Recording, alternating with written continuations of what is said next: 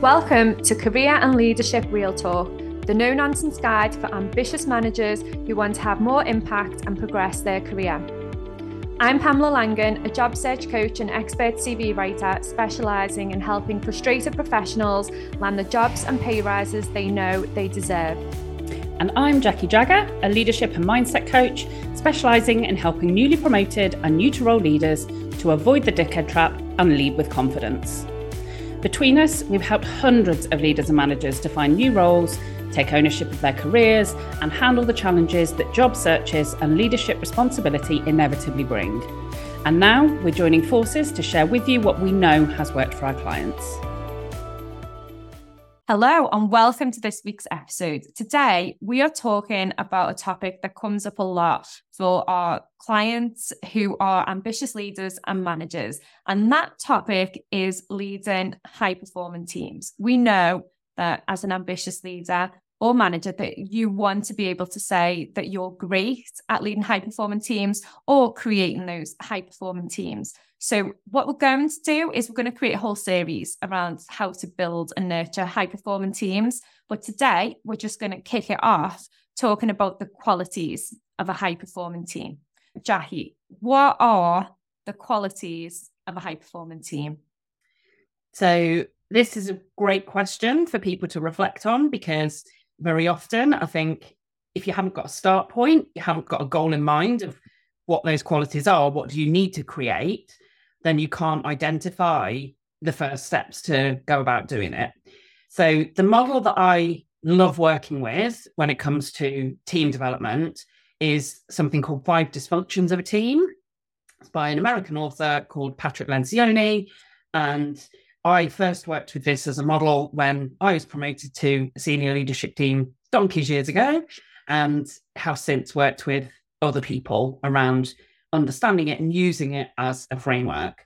So he's got 5 dysfunctions, so 5 things that are not there or not consistent in teams and that cause that team to be dysfunctional.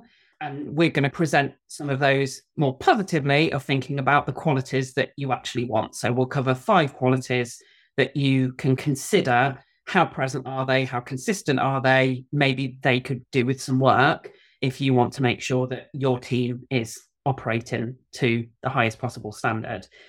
And the first of those we have talked about before, and that is in high-performing teams, there will be a sense of psychological safety and belonging to that team. So there will be a feel for the people who are part of that team that is a safe environment, that they can be themselves. It's a situation where people can admit mistakes, where they can ask for help, where they don't hold grudges, where they don't assume the intentions of others. So there is that real kind of sense of not that everybody's the same or the same kind of personality or character, but there is that safety for people to be themselves and not be judged for it. And that's a real foundational piece, I would say, for not even to get a high-performing team, but just a barely functional team. That's an area that often needs some work. Yeah, that's a good point, isn't it? Because that psychological safety is super important, and it's very rare that you find that within teams, isn't it? Because the majority of people, I feel generally like they can't be themselves at work because they'll be badly thought of, they'll be judged. There's a whole load of things that go into that. And I think that psychological safety element is really key. And it's interesting, isn't it? Because if you've never experienced that within a team environment yourself, how do you then lead your team and make sure that they feel that level of safety if you've never really experienced it yourself? And maybe that's not how the culture works in your organization. Yeah, definitely. I think very often there is an assumption where it's easy to think that people feel safe, that you're getting the full picture. And I'm just thinking back to a client conversation that I had not that long ago.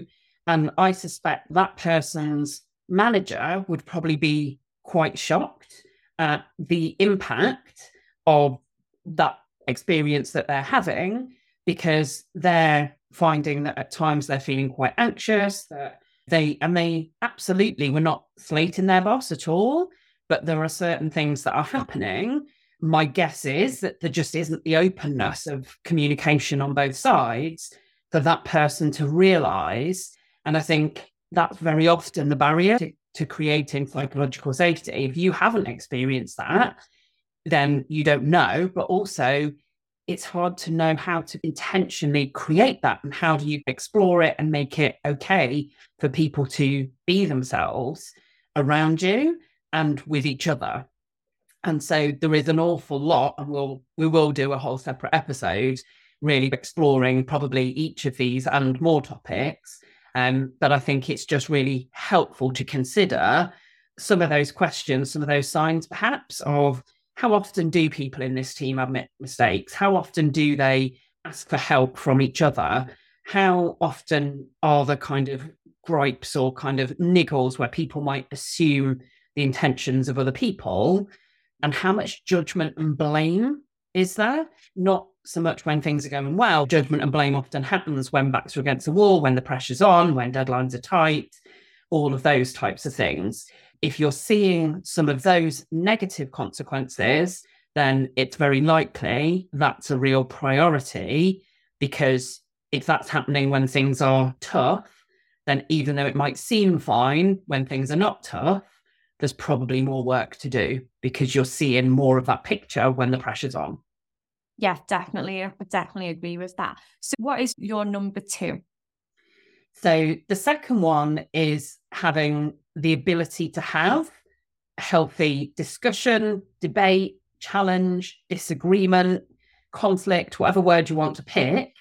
But teams that are high performing are absolutely not full of yes people. They are full of diverse perspectives, of different backgrounds, different experiences. And there is so much evidence that diversity brings value, but it has to be nurtured. So that diversity of thought is building on that psychological safety, because if you haven't got that deep level of trust, then how can people openly admit that they disagree? If they're nervous of being judged, then how can they bring an idea that might not work because they'll be judged if it's not a good enough idea? So this really builds on from that first one, and it's really about how much is there the opportunity and how often do people have different views, but in a way that is respectful of the range and variety of those views. People say, oh, I hate conflict, or I'm uncomfortable with that. I don't like difficult conversations. Those are often some of the topics for leadership development.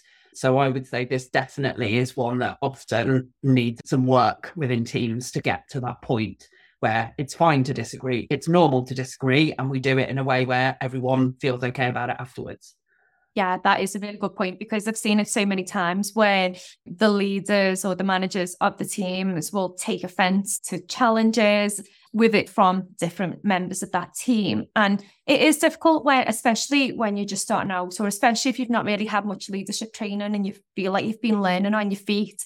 It is difficult to differentiate between what is actual conflict, what is a healthy debate, and if you're feeling particularly insecure, you've got a little bit of imposter syndrome going on, and somebody challenges you from your team, it can feel like the worst thing in the world, can't it? So it's that level of creating a healthy debate. Sometimes you need to think about your own development as well. So I always feel like in creating a high-performing team, it's not just about you creating that team. It's about you doing the work on you as well to make sure that you're ready and able to support those people.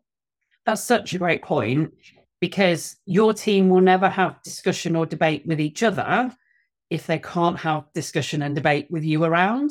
So if it's not happening when you're in the room, if you're not open to it, if you're not encouraging it, making sure that feels okay, then it's definitely not going to be happening when you're not there. And I think you're so right about that work on you. One of the things I often see when people get promoted is this sense of, I should know the answers. I should be the brilliant one. I should be able to make everything happen. And actually that can be a real blocker to this, because then people feel like they've got to agree with you. So if you don't make it okay and easy for people to disagree, and if you don't sometimes back someone else's idea ahead of your own, and that can be hard when you feel like, oh, I should have all the answers, then yeah, you're absolutely right. I think that kind of work on yourself, your own mindset, and that recognition that you don't have to be the one with all the answers. And often a discussion will bring other people's ideas to the fore and they can be better than yours. And it's a good thing that happens. That's a mindset shift, but it's incredibly valuable. Yeah, I love that. So what would you say was number 3 then? So the third quality is about having a team that is committed to team goals.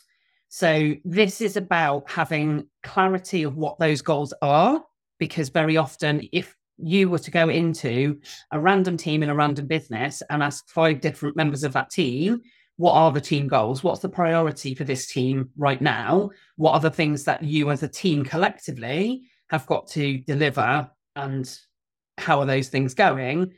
Very often there's not that awareness of what our collective shared goals. There's quite an individualistic approach often, where we've got our own objectives as individuals. We might know what contribution we need to make to the business, but very often there's a lack of clarity, and therefore individuals within the team, it's then, should I be doing this or should I be prioritizing my time on that? And it's very easy for people to prioritize their attention onto things that will make them look good, as opposed to what are the team goals. It's also, from this perspective, I would say the commitment is also about, so it's not just about working hard, it's also about being willing to commit to things. So again, going back to the previous one, of committing to an idea that maybe wasn't your idea, but you've had that discussion and debate, the decision has been made, and actually now your role is to support making that possible. And again, that's hard to achieve, is getting people to disagree and buy in, is how we used to talk about it. It's like we have our debate and discussion in the initial stage. Once that decision's been made, we respect the decision. And if we weren't successful at influencing at that stage, then that's on us. Either our idea wasn't right or our messaging and the way we communicated it wasn't right. But regardless, the important thing now is whatever the decision that has been made, we're going to back it, and all of us are going to work together to make that possible. So I think there's those 2 distinct elements that kind of sit under that umbrella for me. Yeah, and I love the clarity that having those team goals brings for the team dynamic as well, because when you put in those shared goals, when everybody knows what they're working towards, you see a lot more teamwork, people helping each other out to get things finished because they're all on the same page and working towards the same goals. And I think it really does make a difference. And I think that's where you really see the team pulling together, and you can go, yeah, it's working, everyone's on the same page, everyone's supporting each other, and it's a really nice feeling. So what would you say number 4 is? So number 4 probably for me links back to that ability to commit, and also a bit to that diversity of thoughts. So this for me is about that level of accountability that doesn't just come from the leader or manager. So you as a leader or manager will have that sense of that hopefully people will be accountable to you for delivering whatever's been agreed. And that's individually and collectively. But in high-performing teams, it's not just that people keep themselves accountable or that they will commit to delivering what's been asked. It's that there is also this sense of interpersonal accountability. So there is also this sense that people will call each other out on things that are not committing to team goals, for example, where if you see that somebody is prioritizing that individual work over something that the team's committed, or if you hear somebody that's disagreeing with the decision after the decision being made rather than before, then as a team member, it's calling that out and having that ability within the team to regulate, and not all of that being reliant on the hierarchy and the boss or manager stepping in, but actually the team then has that self-regulation and focus towards what's being committed to. And this one, I still remember when, like I say, we first worked with the 5 dysfunctions model years ago. And this was one I still remember where we were all, that's a bit of a stretch, isn't it? So we did start to consciously do more of this, but there has to be all of those other things really in place first. There has to be that psychological safety and that comfort with disagreeing, because if you're going to call out a colleague for not operating in line with team values or behaviours, or they're undermining the boss, or they're judging or blaming somebody and they shouldn't be, calling those things out and having that self-regulation, that takes a lot. Yeah, and that can be tricky, but I always feel that when you can start to do things like that and do it in a way that supports and develops a team and drives the team forward along with driving the business forward, I think that's where you can make a real difference. That's where you can look at the team and say, do you know what, this team is high performing because we can have those conversations without people running off and being upset. Like, we can have these conversations and we can self-regulate and we can get back on track and we can deliver what we need to deliver. And it's not easy to get there, but if you can understand the qualities and start implementing these within your own team, you'll see a massive difference. And creating a high-performing team really does, it'll make a difference for you as a leader, but it'll also make a difference for the business overall as well. And also, it's one of those things, isn't it, where even if the culture doesn't currently align with what you're trying to create within your team, you can be a role model. You can set the example. You can show how much of a difference that makes, and that might even rub off on some of the other teams within the organization. So I always think it doesn't matter what anyone else is doing, you can create that within your team. So what would you say the final one was? So the final one, I would say, is about that constant reevaluation and focus on placing the team ahead of the individual.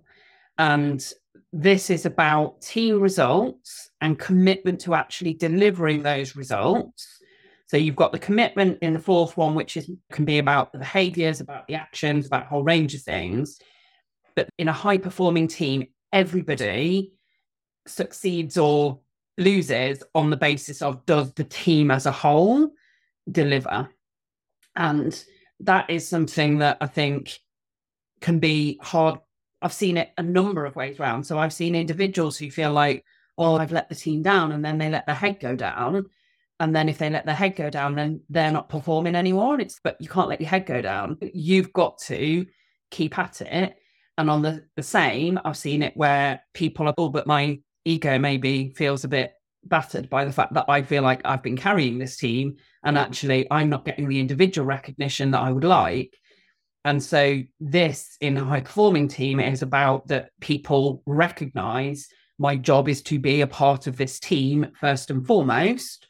And yes, most people love a bit of glory, and most people don't like to feel that they're not performing to the standard that they could. But fundamentally, it's the sports analogy for me of the team result is what matters. And everybody has to commit to doing every part that they possibly can to play in that overall story. And that is pretty rare that happens in businesses, because people so often have their own agendas. It's not easy to get to that kind of real feel of we either succeed or fail collectively. And certainly not in Western cultures, maybe more so in some other cultures. So yeah, it's not an easy one to achieve. No, it's not. But if you can work through and get to that point, I think it's so rewarding, isn't it? And you can achieve so much more when you work together as a team, when you pull together, when you work towards that collective goal. It just makes such a big difference. And I always feel like in that environment, people really thrive and can develop on a different level. And when it comes to being able to talk about developing and nurturing high-performing teams in interview, it just adds so much more depth to your experience, your skill set, your toolkit. There's just so much there, isn't there, when it comes to high-performing teams? Absolutely. And the other thing I would say with this is there's a lot that can contribute under this one around aligning roles, responsibilities, skills, and competencies. And that's something that I think is underused in terms of leverage for team performance, is that real understanding and reflection of, how do we organise what needs to be done, there's this assumption that a job description is whatever it was, and people just, that's your job, and some things you're good at and some things you're not. And actually, when you look at a collective and all the skills and talent and competencies that you have, there's often opportunity to really look at how can you align roles and responsibilities with people's skills and competencies so that you get that greater result, so that there is that sense of everybody has a part to play that is a part of that overall team result. Yeah, definitely. And I think if you're listening to this and you're thinking that you'd like some support with creating high perform teams, or this is something that you'd like to maybe do some workshops within your organization, then drop us a message, because we can help you and we can support your leaders in creating high performing teams. So drop us a message over on LinkedIn, and we'll be able to share all of the different options and different ways that we can work together. And of course, if you've enjoyed this episode, please do rate and review us on your favorite podcast platforms. And if you feel like somebody else could benefit from this episode, please do share it with them. And we'll be back next week with another episode. Exciting news from us. If you're an ambitious leader or manager earning 50k or more and you're ready to take your career to the next level, we have an opportunity for you. Introducing Catalyst Career Club, your secret weapon for unlocking career success. As a member, you'll get access to monthly live training sessions, exclusive job opportunities, and the ability to get personalised advice from us on your toughest career challenges. We've helped thousands of driven leaders like you secure significant pay rises, land dream roles, and thrive in their careers. And now we want to support you in achieving your most ambitious career goals too. Membership is just $6.99 per month with no contract or tie-in. And as a special bonus for being our podcast listeners, you can use the code podcast at checkout to get your first month for just £1. Head over to pamelalangan.com/Catalyst Career Club to sign up now, and we'll see you inside.